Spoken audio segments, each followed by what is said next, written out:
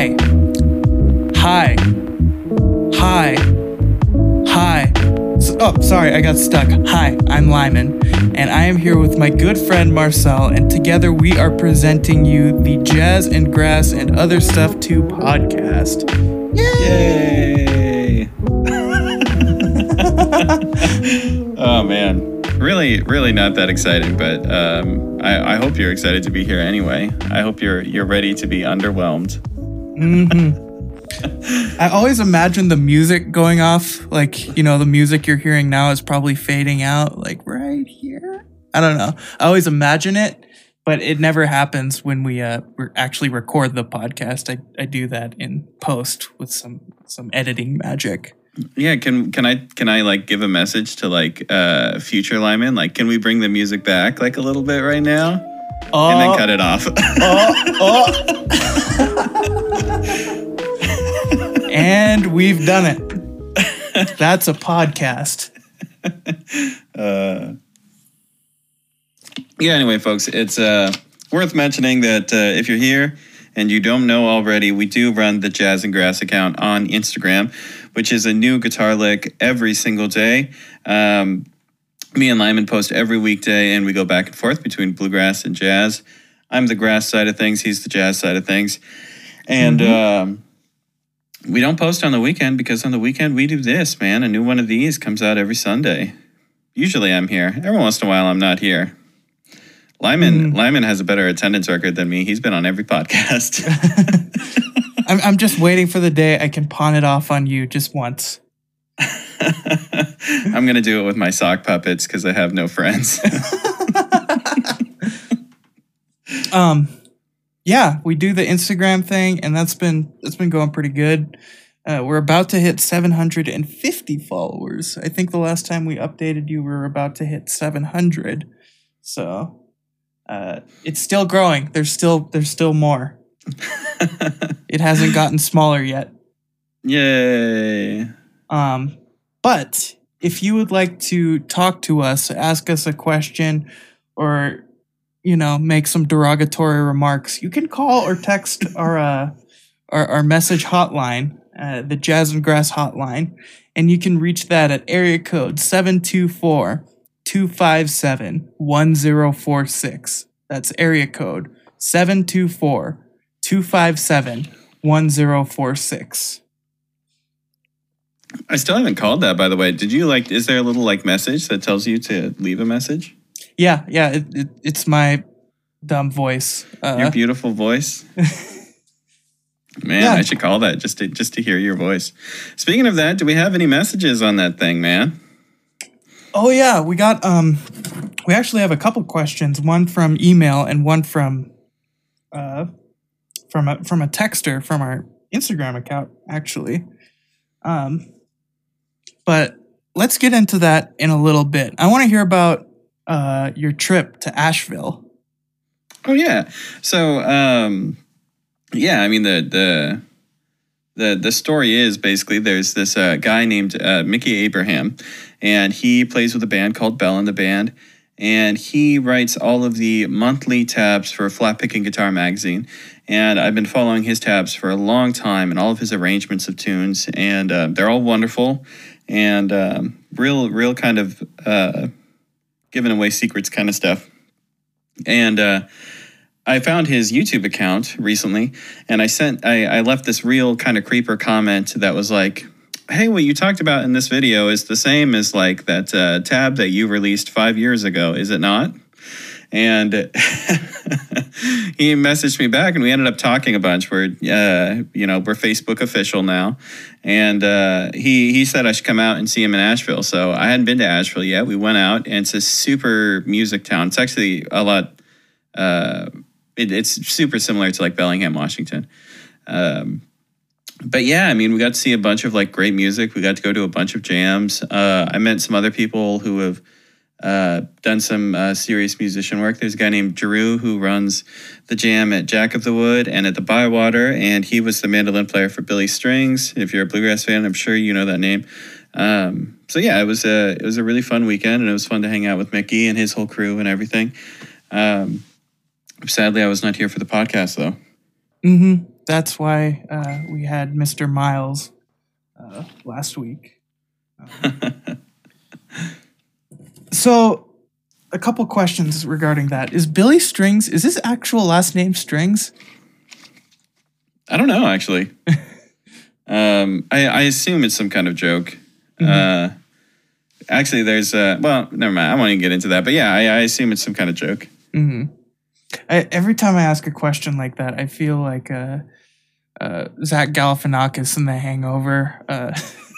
Did Caesar really live here?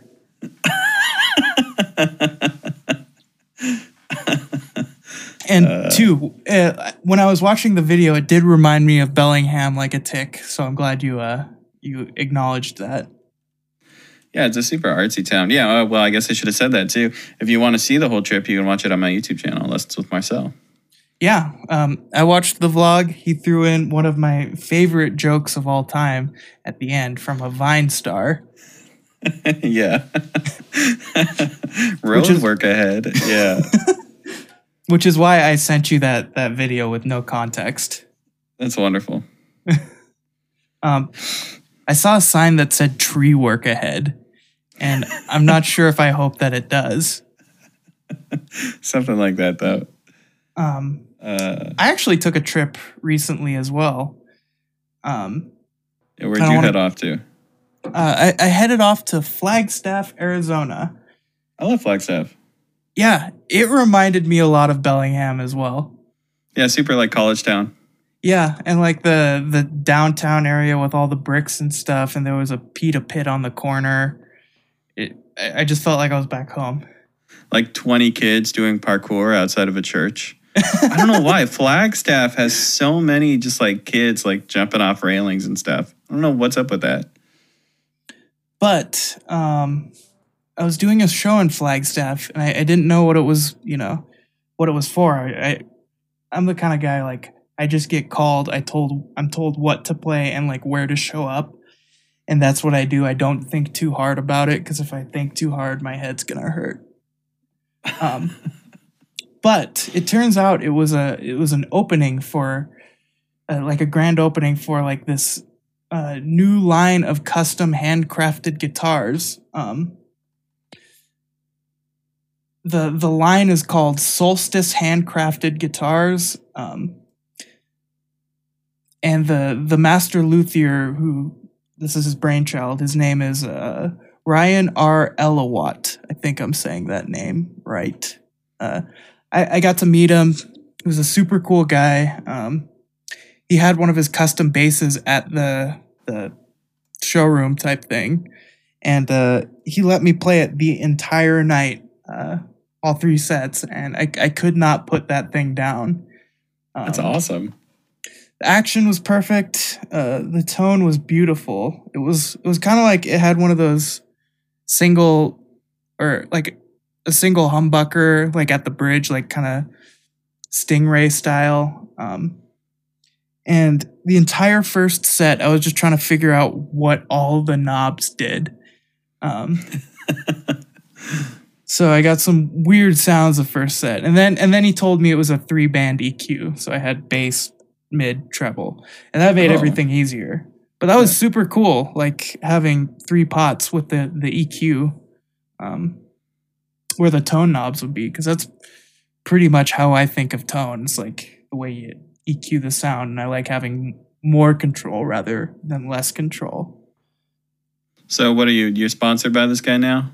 No, this is #NotSpawn. Like, I actually just really liked this guy's instruments. But let me read the quick little description of his new line of guitars. Solstice Guitars represents the culmination of a career dedicated to guitar luthiery. That's You're a hard killing word. it. Doing it. This new line of instruments features a unique blend of modern and classic design work, the highest level of quality and craftsmanship, innovative building techniques, and new construction approaches. Solstice models are based on tradition and technology, with a focus on tone through innovation, playability, and individuality. And there's your reading out loud for the week. I apologize to everybody who just listened to that. I love it, man. One of these weeks when I can't make it, you just got to read out of the dictionary or something. Oh, that'll be terrible. But yeah, like he had a bunch of guitars. We were in like this kind of fancy bar, and he brought a bunch of guitars with him, the ones that he made, and he was letting people try them out, and they're super cool. So I highly recommend you check them out. His website is customsoundinstruments.com, and that's all one word, customsoundinstruments.com. And again, hashtag not spawn. Like, this is not paid for in any way. I'm going there right now. Yeah, like at least check out his guitars. It's my life goal to get one of his basses now because I like the stuff he puts together. He's got a nice website too. Yeah, that's right. I'm just commenting on the quality of the website. Ooh, good looking website.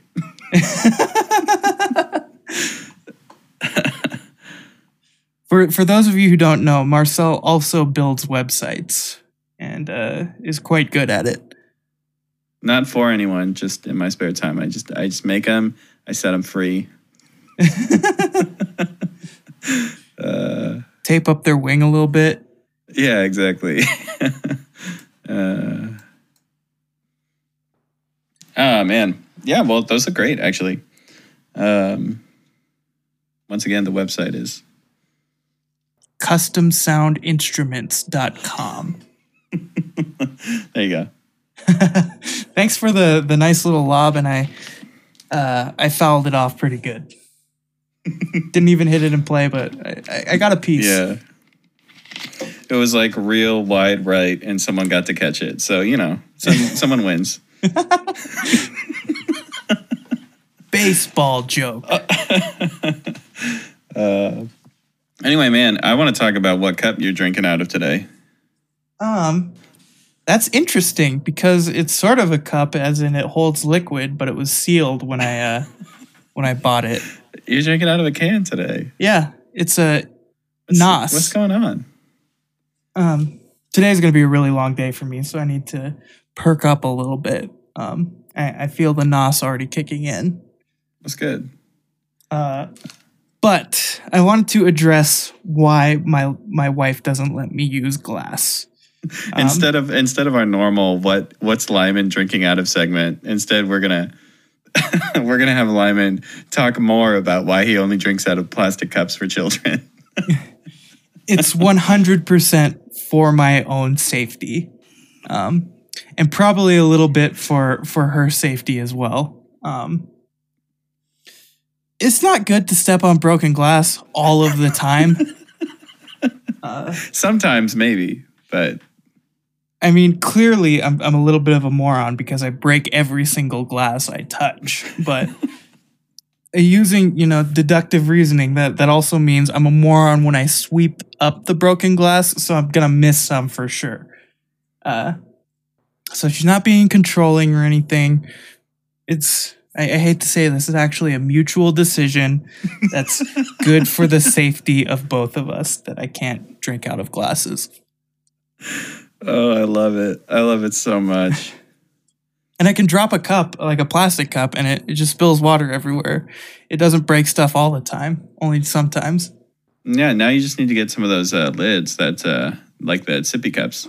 I don't want to go into sippy cup timeout. At least, man, there's nothing today. better to drink your apple juice out of. You're going to be drinking apple juice, and get yourself a sippy cup. Maybe some chocolate milk. Yeah, totally. Well, I loved that story. I feel like we haven't talked enough music today, though. Yeah, that's true. What'd you do this morning, man? Segue. I picked up a substitute teaching job at a rec center teaching beginning guitar and beginning percussion. And this is my first foray into group lessons. So the students are teaching me more than I'm teaching them. But like, I enjoy teaching, but I'm having like some difficulties with like age differences and skill level differences and trying to balance, all the time and stuff. Like, okay, I'm going to spend 3 minutes with this group and then 3 minutes with you and then 2 minutes with you. And then, yeah, it's been challenging, interesting, and a lot of fun. And, I think they're getting at least something out of it. They're probably going to be excited when the regular guy comes back, in a little bit. So what are you working on right now with them? We have again, hashtag not spawn, Hal Leonard guitar book, like the complete guitar method. And, there's no tab in it, which is awesome, I think. And so we're learning the notes on the first string, also known as the E string. And the notes on the B string right now. And do they call them first and second string in the book? Yeah. They use the numbered system. I hate that. It's just a pet peeve of mine. You're gonna have to learn the note names anyway when you tune the thing. So just why do we gotta use numbers? Anyway, sorry. I hated the number system for a long time, but it was like once I learned it, it was super useful, like for beginning students. Yep. Also, one thing I've noticed with beginners, they call this the top string and this the bottom string. Yeah, I hate that. It's in relation to pitch, not in relation to like real world. Yeah. Yeah. I mean, it makes sense. This is facing the sky and this is facing the ground. Yeah. But yeah, so that's one thing I've had to talk about a little bit. I also do I'm taking over for the dude's intro to music theory course, and I started like at very, very, very square one, like frequency and pitch, and the fact that this is 110 hertz, and when you tune your guitar, you're listening for phase cancellation. Hear that phase cancellation? Phase cancellation ASMR?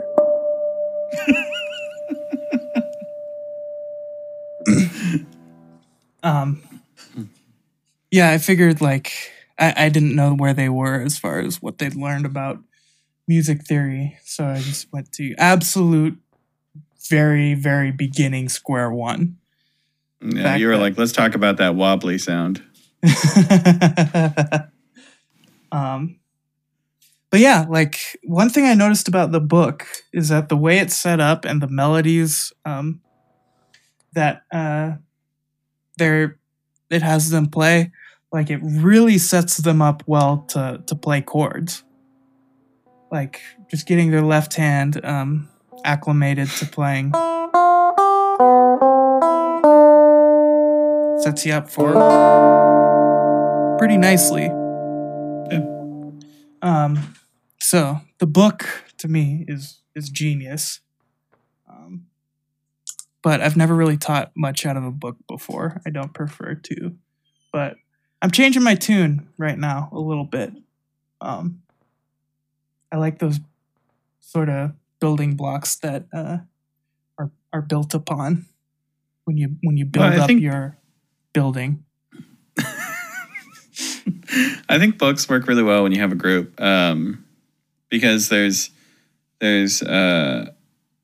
you can continue to like hold hands with people, or people can kind of like read ahead and work a little bit harder. And that's what I always liked in band class.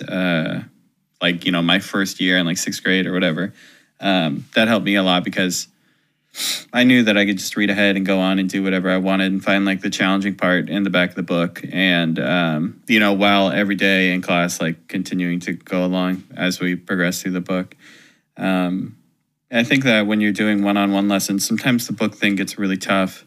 Unless the teacher's really using it like a tool and they're like flipping through to different parts and they're like assigning you whatever, right? They're not just following it step by step. And I've had teachers do both with me, and I really prefer when they know the subject matter and they're just whipping around in there to like give you what's relevant. Yeah, I've always that's the only really lessons I've enjoyed is when I'm studying with a guy. We just have our instruments and we just sit and talk and play, and he tells me where I'm bad and how to fix it.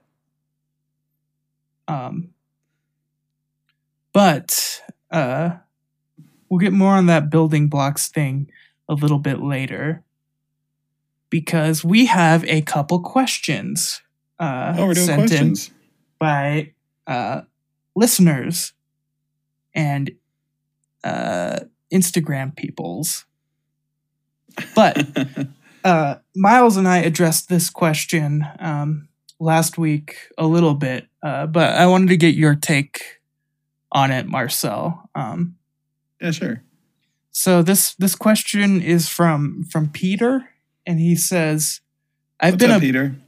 Yeah, what's up, dog? He says, I've been a bluegrass and jazz bass player for a long time now, but I'm trying to focus on guitar. As both of you made the transition, what did you find most helpful in learning how to think like a guitarist, and maybe some exercises to not just play walking bass lines when playing lead?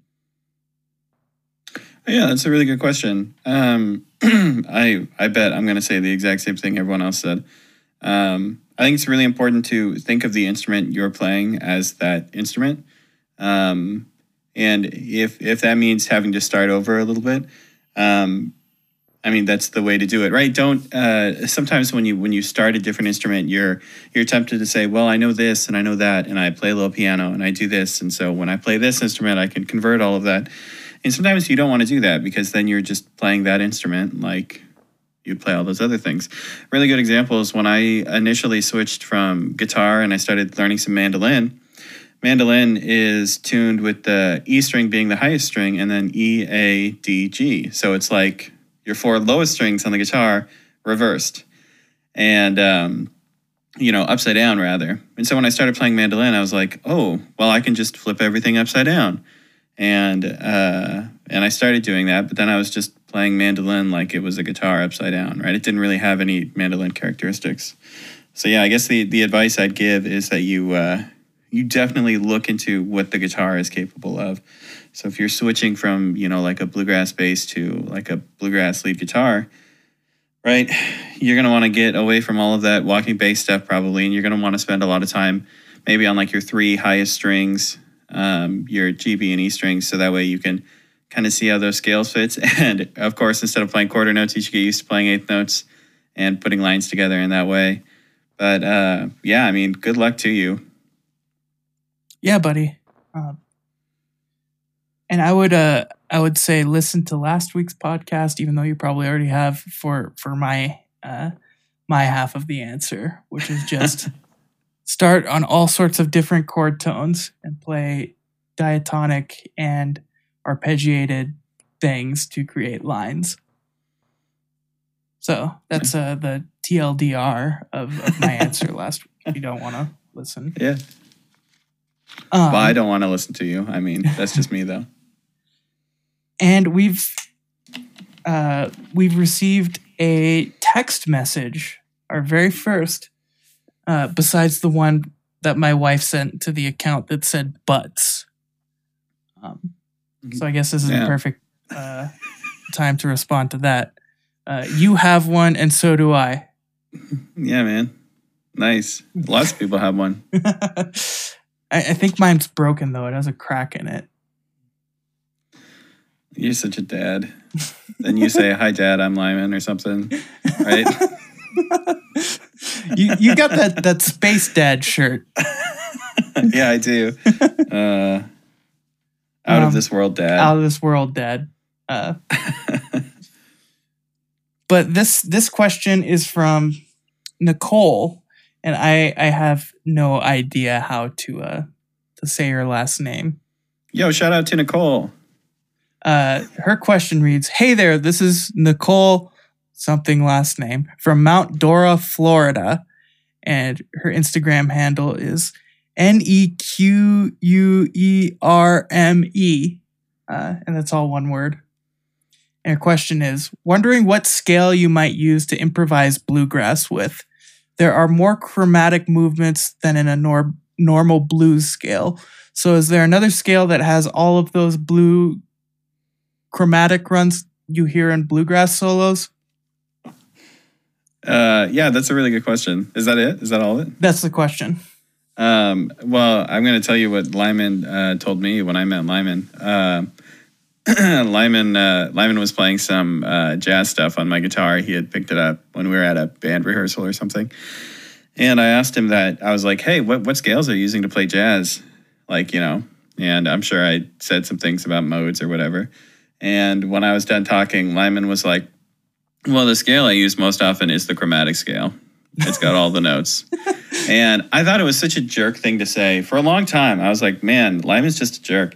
And then when I got better as an improviser, I was like, oh, I get what he was saying. You were saying in your own mean way, you were saying that it's probably not really about the scales, right? There's probably a better way to structure these things and put them together that relates more to like chord tones, what chords you're playing over, as opposed to just thinking that there's one scale and slamming away at it. I'm going to give you kind of a shorter version of a YouTube video that I made. It's called What Scales to Use for Bluegrass, I think is what the name of the video is. And I go really in depth about this, but there's a really simple concept when you're taking a genre and you're saying, what notes can I play over what chords? Because it's really what it's about. Is that you have to tailor what you're playing to every single chord as it passes by for you to feel like you're part of the song and not just randomly playing notes over it. So if you take every chord, for instance, if you take a G chord and you test all 12 chromatic notes on it, you're looking for the ones that sound consonant in a bluegrass way, right? So everything that you know about bluegrass has to work with your ear to find those notes. And the notes that you'll probably find are G, A, B, D, and E, which is good news because that's your G pentatonic scale. If you do that for your C chord, you'll find the exact same thing. You'll find C, D, E, G, and A, which is your C major pentatonic scale. If you try that for a chord like D7, you'll probably find your dominant pentatonic scale. Over D, that would be D, E, F sharp, what is that, A, and C. Mm-hmm. So instead of the sixth, we now have the dominant seventh. And those notes are going to tell you more about the chord than just one scale over the whole thing, right? These are collections of notes that will work over every chord as they move through. And if you want to think about it this way, it's basically that chord's major scale, but only a couple notes from it, 1, 2, 3, 5, and 6. And then in the case of the D7 chord, 1, 2, 3, 5, and the dominant 7. Now, when you put this together, if you just put it together like that, you'll end up with something that sounds really cheesy. It's not going to sound very musical. It's going to sound real kind of basic, a little childish probably. So you need vocab, you need context to add to that. What you add to it, most of the time, the initial things that get added are chromatic movements around the third, and I like to call that the dirty third, your flat third going up to your actual major third, and that can be extended to 2 flat 3 major third, which would be a slightly longer run. Those are probably some of the chromatic movements that you're hearing, Nicole. The other one that you're definitely hearing is a walk from the root down to the dominant seventh. So for instance, if you had root, then major 7th, then flat 7, like over that D7 chord, you're probably hearing that chromatic movement too. And there's more. I mean, you could do more. And in bluegrass, sometimes they pepper in these chromatic runs a lot more, and you'll get this weird passage that's more dynamic. But those are probably the things that you're hearing the most. And that's probably the most inclusive way to think about how to solo in bluegrass. Because like I said when I started, there isn't one scale that will actually help you. Mm-hmm. And I'm glad you took the brunt of this question, because I'm pretty ignorant when it comes to bluegrass, but I can talk a little bit about scales. I like to combine C major, and G flat pentatonic. And that actually gives you the chromatic scale. It gives you all 12 notes. But what I would do is I would, in a jazz setting at least, you got the diatonic chord scale. So all these things are in the key of C major, and then C major again. Look what notes from G flat pentatonic you could use over each one of those chords. So C major, you could use G flat or F sharp, and that's a consonant sound. Nice motion to the 5.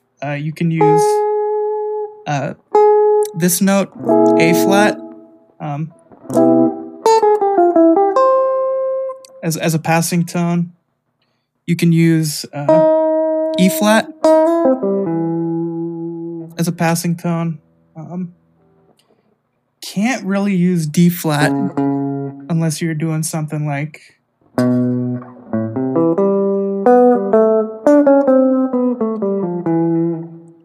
a walk down from the 9.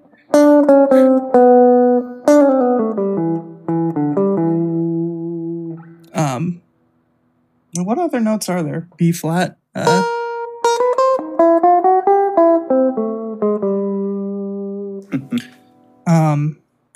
Yeah, so I would encourage you to do that over all the chords in a key and see, like, where could I fit in notes from that G flat or F sharp pentatonic scale? Because the C major scale, it gives you 7 notes that are quote unquote in key. And the F sharp pentatonic scale, major pentatonic, I should add, is all of the other notes. It's the quote unquote black keys. Yeah, experiment, have fun. And I say that after every single thing I say. Experiment, have fun. Yeah, that's good advice. I mean, you can take any, over any chord, you can take any weird note and then put yourself in a scenario where you have to justify it, which is, I think, really fun and super interesting to do.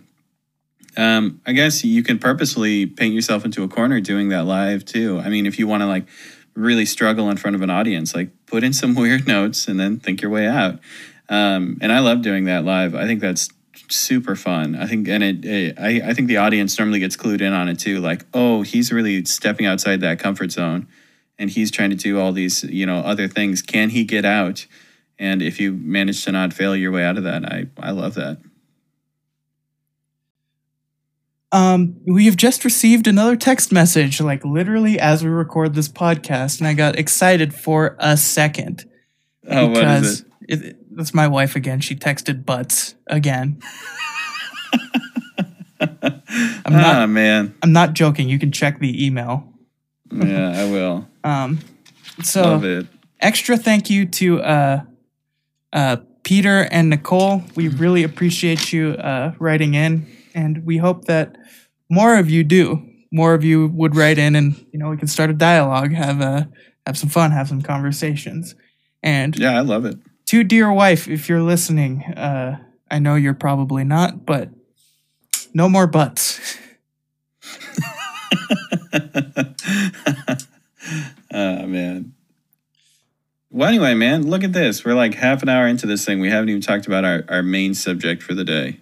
Yeah. Why don't you take us in? I think this is a pretty good segue because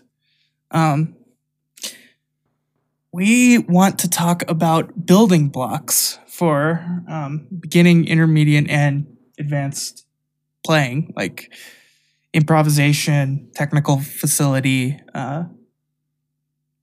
theoretical knowledge, like getting a good foundation and like placing small building blocks upon that foundation to grow and grow steadily. Yeah, definitely. Also, we're marketing our own line of musical building blocks that have like sharps and flats and like repeat signs and other things. They're for kids. Also, they all have mine and Lyman's face just super big on them. Mm-hmm. They're called Mew blocks. Yeah. Like Roblox, but oh, nice. Music. Meme? Yeah, when are we coming out with the Jazz and Grass video game? Yeah, where's the tie-in? Once I find a coder. Yeah, all these ideas I got up here, they just need to come out. I just need a coder to make that Jazz and Grass video game. So yeah, like I think if you're a beginning to intermediate guitar player, a super useful building block for you to know is E major scale. I'll take C for example.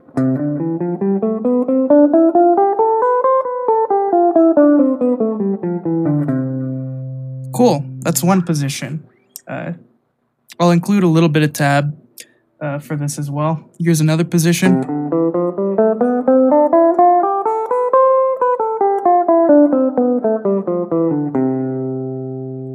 And the first version of the scale included no shifts, and the second version included one shift. And there were varying notes per string. If you would like to get deeper into things you could do with the major scale, you could restrict yourself to 3 notes per string. So starting on F.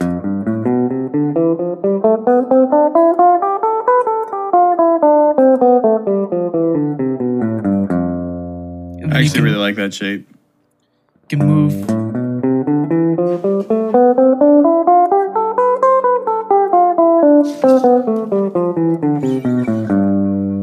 And do that all the way up and down, practicing your 3 note per string lines. And if you want to get super, super crazy, you can do 4 notes per string.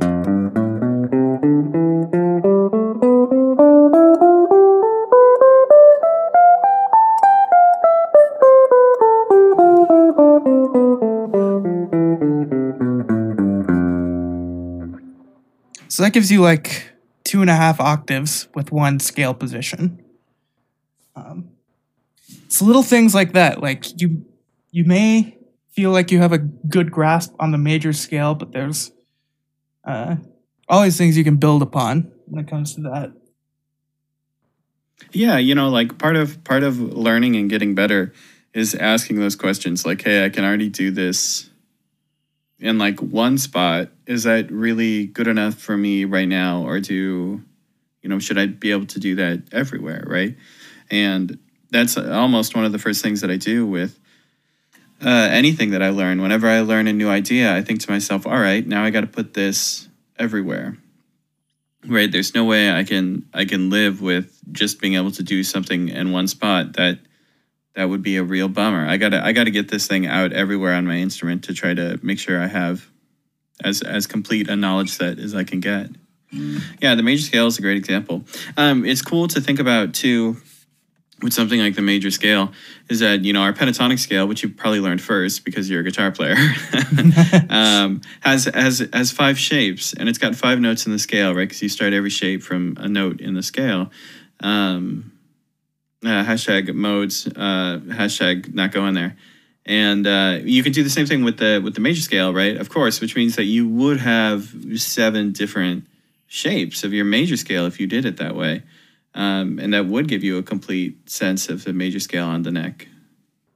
Something to think about. Do you know all 7 shapes for all the scales, Yeah.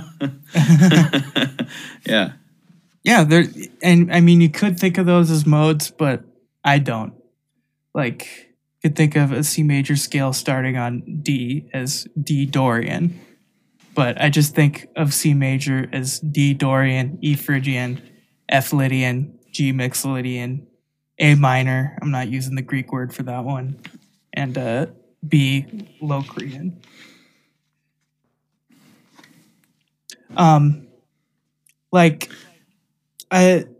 It's good to know the modes so you can, figure out how to alter them. But all 7 of those scale positions on the neck, both 2 and 3 notes per string, and 4 notes per string, I just think of that as C major. And depending on what chord I am, it becomes Dorian or Mixolydian or minor. Yep. So you just covered all the useful modes. Yeah, or Lydian's pretty useful because you can. Yeah, that's true. Make some cool alterations like Lydian augmented and Lydian dominant. I was just about to say though, like when you play Lydian though, everyone immediately changes it to like Lydian dominant. That's like what the conversation is about. It's not even about normal Lydian. I said we weren't going to talk about modes. Hashtag I went there, sorry. Hashtag sorry, I'm actually sorry. Yeah, make sure to get on Twitter and make sure all these hashtags start trending. Jazz and Grass takeover. What's a building block you got? Yeah, that's a good question. By the way, I think the major scale was a really good one too, because as guitar players, I feel like it's something that we don't learn until later, which is weird. Like guitar players tend to learn the pentatonic scale first before they learn the major scale, which is weird. I mean, it makes sense. It makes sense for our instrument. It's still weird. Yeah, I think a really good building block, or maybe, like a concept to get into your head is that chords don't exist in one place. A lot of times when you're starting out, it feels that way. You learn a chord in one place and you're like, all right, that's a G chord. All right, that's a C chord. There's my E minor chord. And realizing that they exist in basically an infinite number of combinations. I mean, you could play the chords in so many different ways. And you could add so many other sounds to the chords too, is a huge thing to just open up your mind to. And I think that the first thing that it's going to help you with the most is you're not going to have those like fingers that have like lockjaw. Sometimes I teach these people and I say like, oh, like a lot of bluegrass people like do their G chord this way. You want to try that? And they like can't get their hand to like move into that new shape. Like they've been doing this one thing for so long that they can no longer just change chords. And I think that's crazy because I play my G chord like 20 different ways. And, they can't try just one different way. So make sure that stays fluid in your mind. You don't want to, let that concrete set or anything. So I guess the way that you would practice that, right, would actually be to, dare I say, learn your arpeggios and realize that any combinations of those can be new versions of the chord. And, I mean, it's it's something that could go on for forever. Those, like I said, those examples and those combinations. And even though they're all the same chord, they're going to have different feelings and stuff like that. So, I mean, that helped me so much. What you're saying, actually, I can piggyback back off of that to my next point. Do you know your triads and their inversions? And do you know them, like, across all the string sets? It sounds like a children's book. Do you know your triads? Ominous foreshadowing. So let's just take the C major triad. I'm starting 8th fret E string, 7th fret A string, 5th fret D string. And you could also play that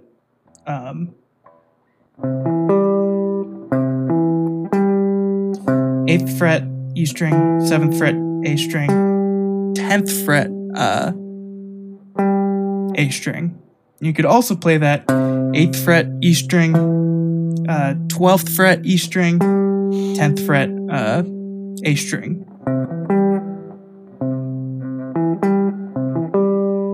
Those are 3 different ways to voice your major triad. And any set that works off 2 strings, like 8, next string, 7, 10, you can use that on this set of strings, the E and the A and the D, the G, the D and the G, and the B and the E. But then we have a problem when we get here. The B string, the bane of all guitar players' existence. So It's always out of tune too. Yeah. Because once you get it to sound like perfectly right, you're actually, 14 cents sharp? Yeah, something like that. Because of equal temperament. Another Hashtag not going there. Okay, I cannot go there today. But do you know all of your triads crossing the B string? Like, say, you have your C here on the 10th fret of the D string. 10D, 9G, 8B. 5G, 9G, 8B. 5G, 5E, 8B. Sorry, I'm having some trouble counting today. What fret am I on? 1, 2, 3, 4, 5, 6, 7, 8, 9. And then there's another set that crosses the B string. The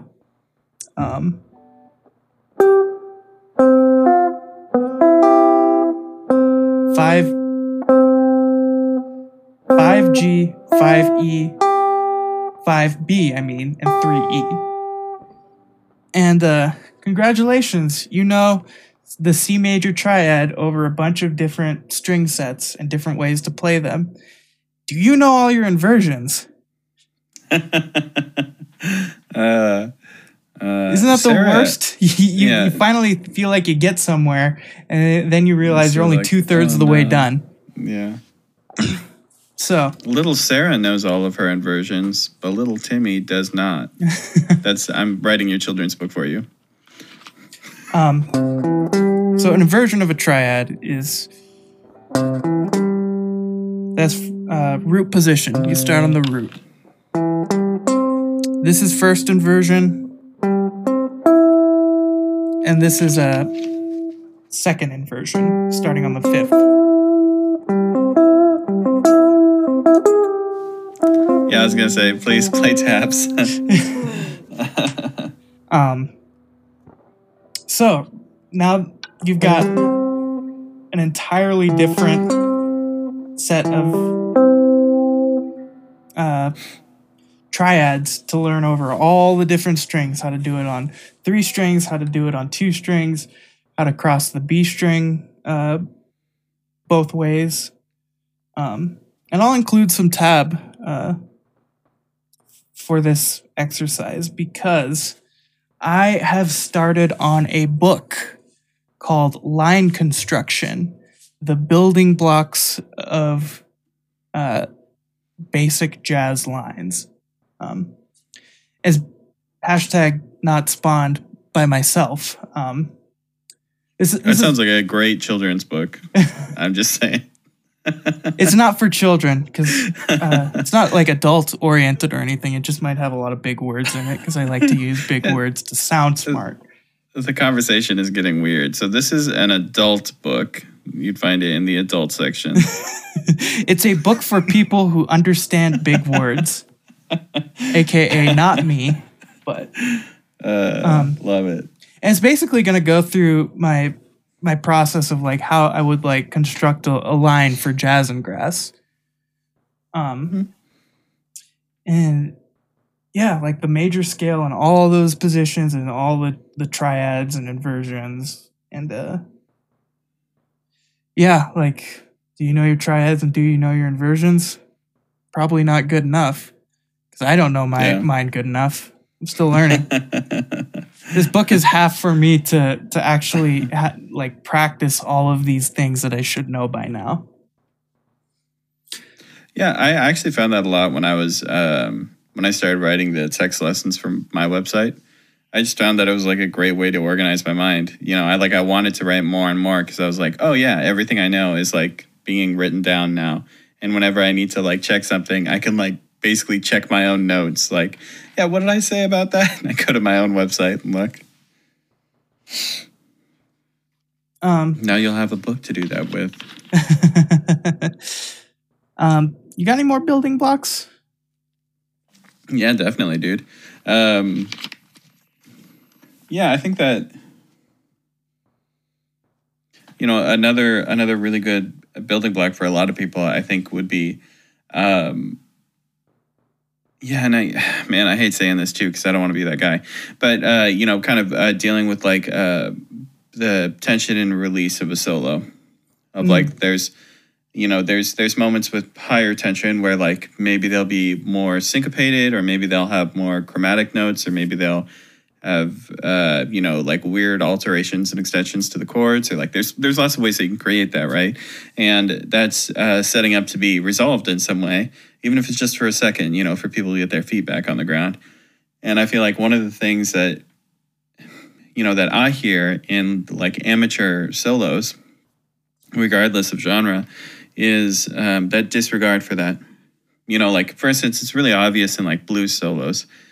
If there is no arc to the solo, if it's just like this guy playing blues licks, ad nauseum, just, for 5 minutes. I call those blues non sequiturs. And I played with a guy who played nothing but blues non sequiturs, including like right in the middle of this original band that I play in that does stuff in the style of like 90s alternative rock. So like it was a song. Hit you with that blues lick.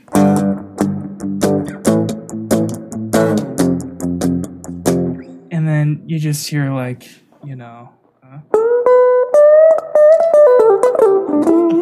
while the lady is singing.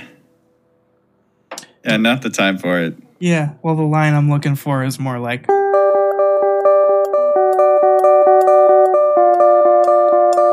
something like that.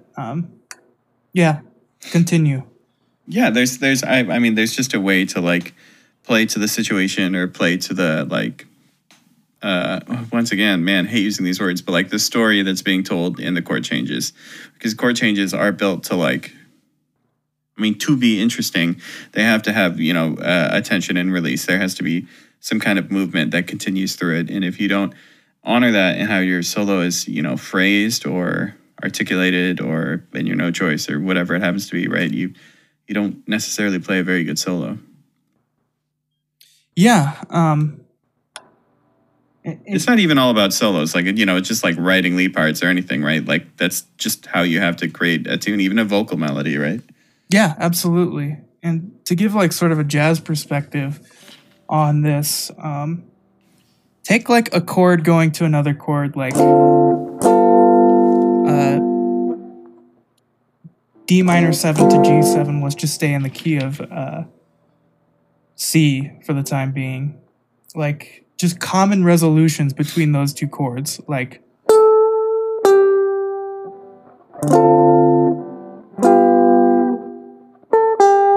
that's a good resolution.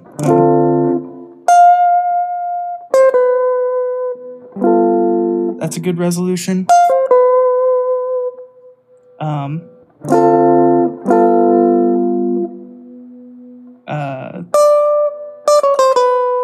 Or you could do all sorts of different things to resolve to that chord. You can use enclosures.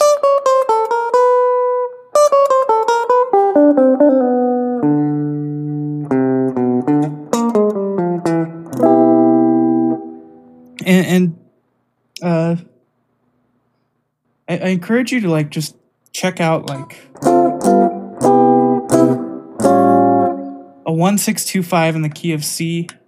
I apologize for not tuning my guitar before the podcast, but I'm not going to fix it now. So hashtag sorry, not sorry.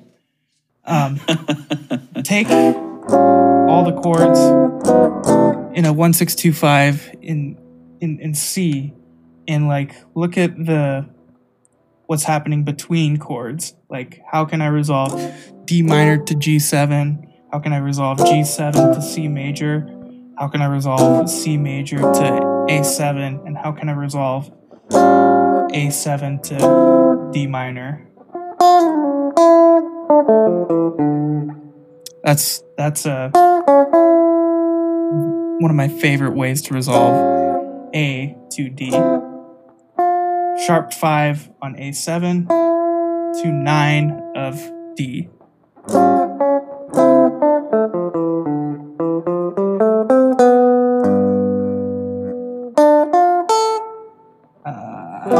There it is. I can play sometimes. Yeah, totally. Why don't you hit us with one more, man? All right. We've been talking a lot about harmony and like technical facility, so I'll just give a little shout out to my homeboy, Mr. Rhythm. Get your rhythm like in check. Make sure you can play like with a metronome, and that's super important. But make one way to build off that is to, you got a metronome.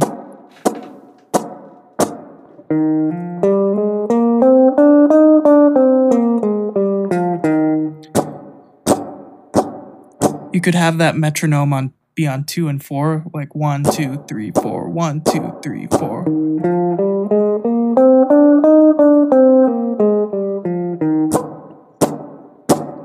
You could have that metronome click on every third beat. 1, 2, 3, 4, 1, 2, 3, 4, 1, 2, 3. I'm not a human metronome. I never claimed to be, but click, click, click. You get the idea. You do all sorts of things like, dotted eighth notes, have the metronome click on 1 of every second bar, 1 of every fourth bar. You can practice syncopations like ba-da-ba-ba. It's a real funky one. You hear that all the time. Ba-da-ba-ba-ba-da.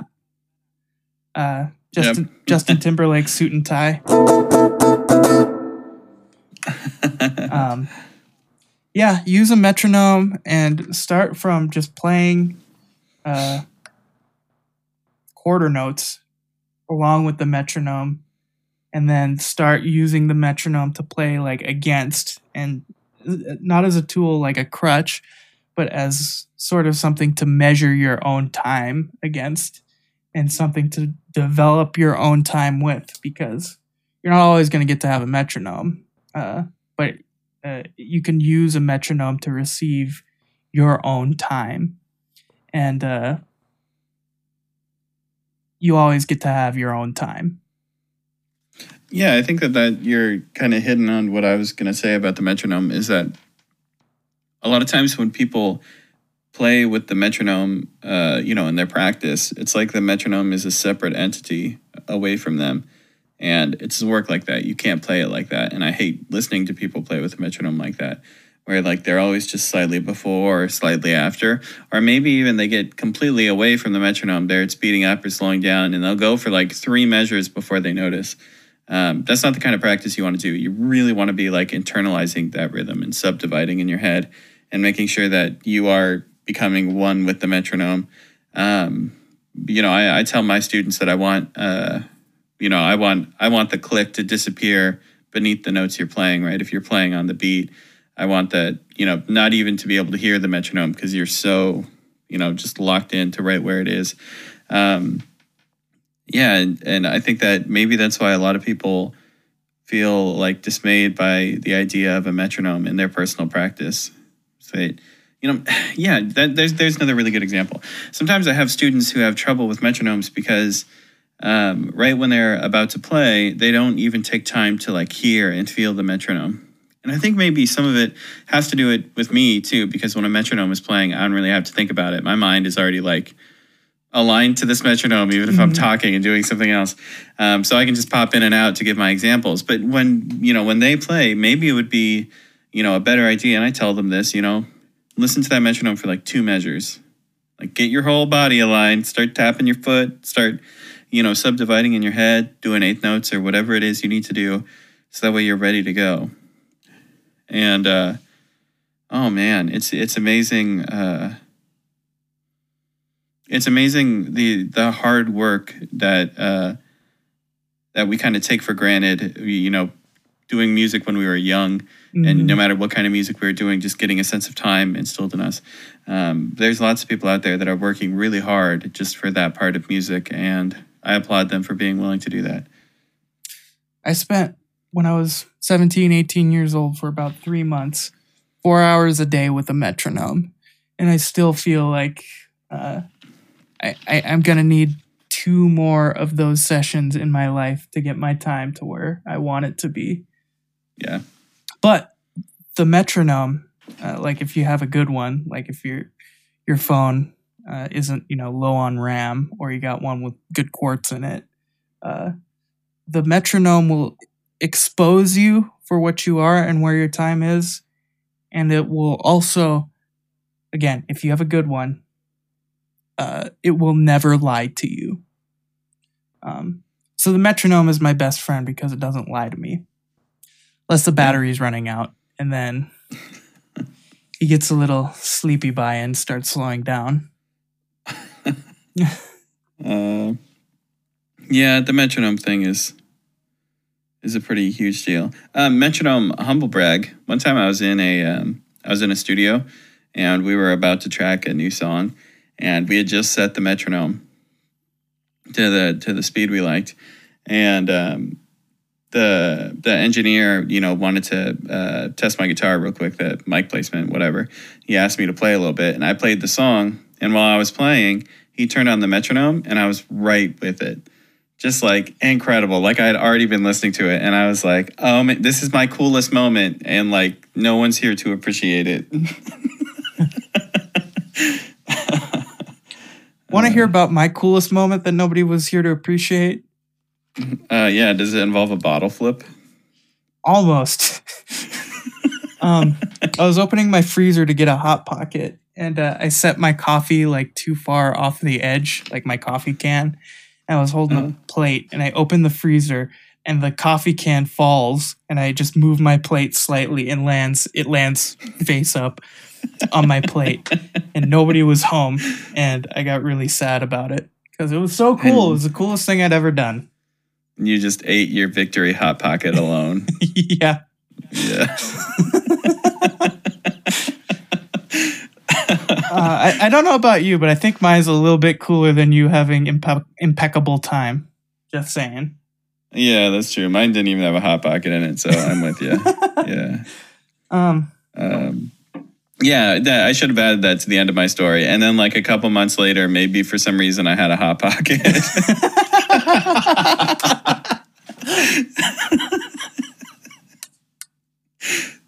That really ties up all the loose ends. Any questions you might have, that answers them. Oh man, I think on that note, I think it's time to wrap it up. Real quick. Oh yeah, just for me. What am I working on? I'm working on my book. That's it. Oh well, I mean, well done. Can't wait to read your book. Man, what am I working on? I know I've said these a lot, but I'm definitely still working on my website. It's been a crazy ordeal. I'm not going to bore you with any of the specifics, but yeah, really just trying to get that thing done. I really want to get that thing out there. Lyman's seen it now. You've actually experienced the website. I bought something for $0. Yeah, that's right. If you're a real internet sleuth, you can hunt down the test website and you can buy something. Did you get me signing up for the email newsletter? Ooh, I'm not sure that's set up. Oh, I'm not sure I saw that. But thanks for doing that at least, so that I remember that I have to do that now. There's so many things I have to do. Something cool. I just ordered my Canon Rebel T6 camera, so my Jazz and Grass videos aren't going to look like as much garbage compared to Marcel's anymore. It'll still probably look a little bit garbagey, but way less garbagey than they are right now.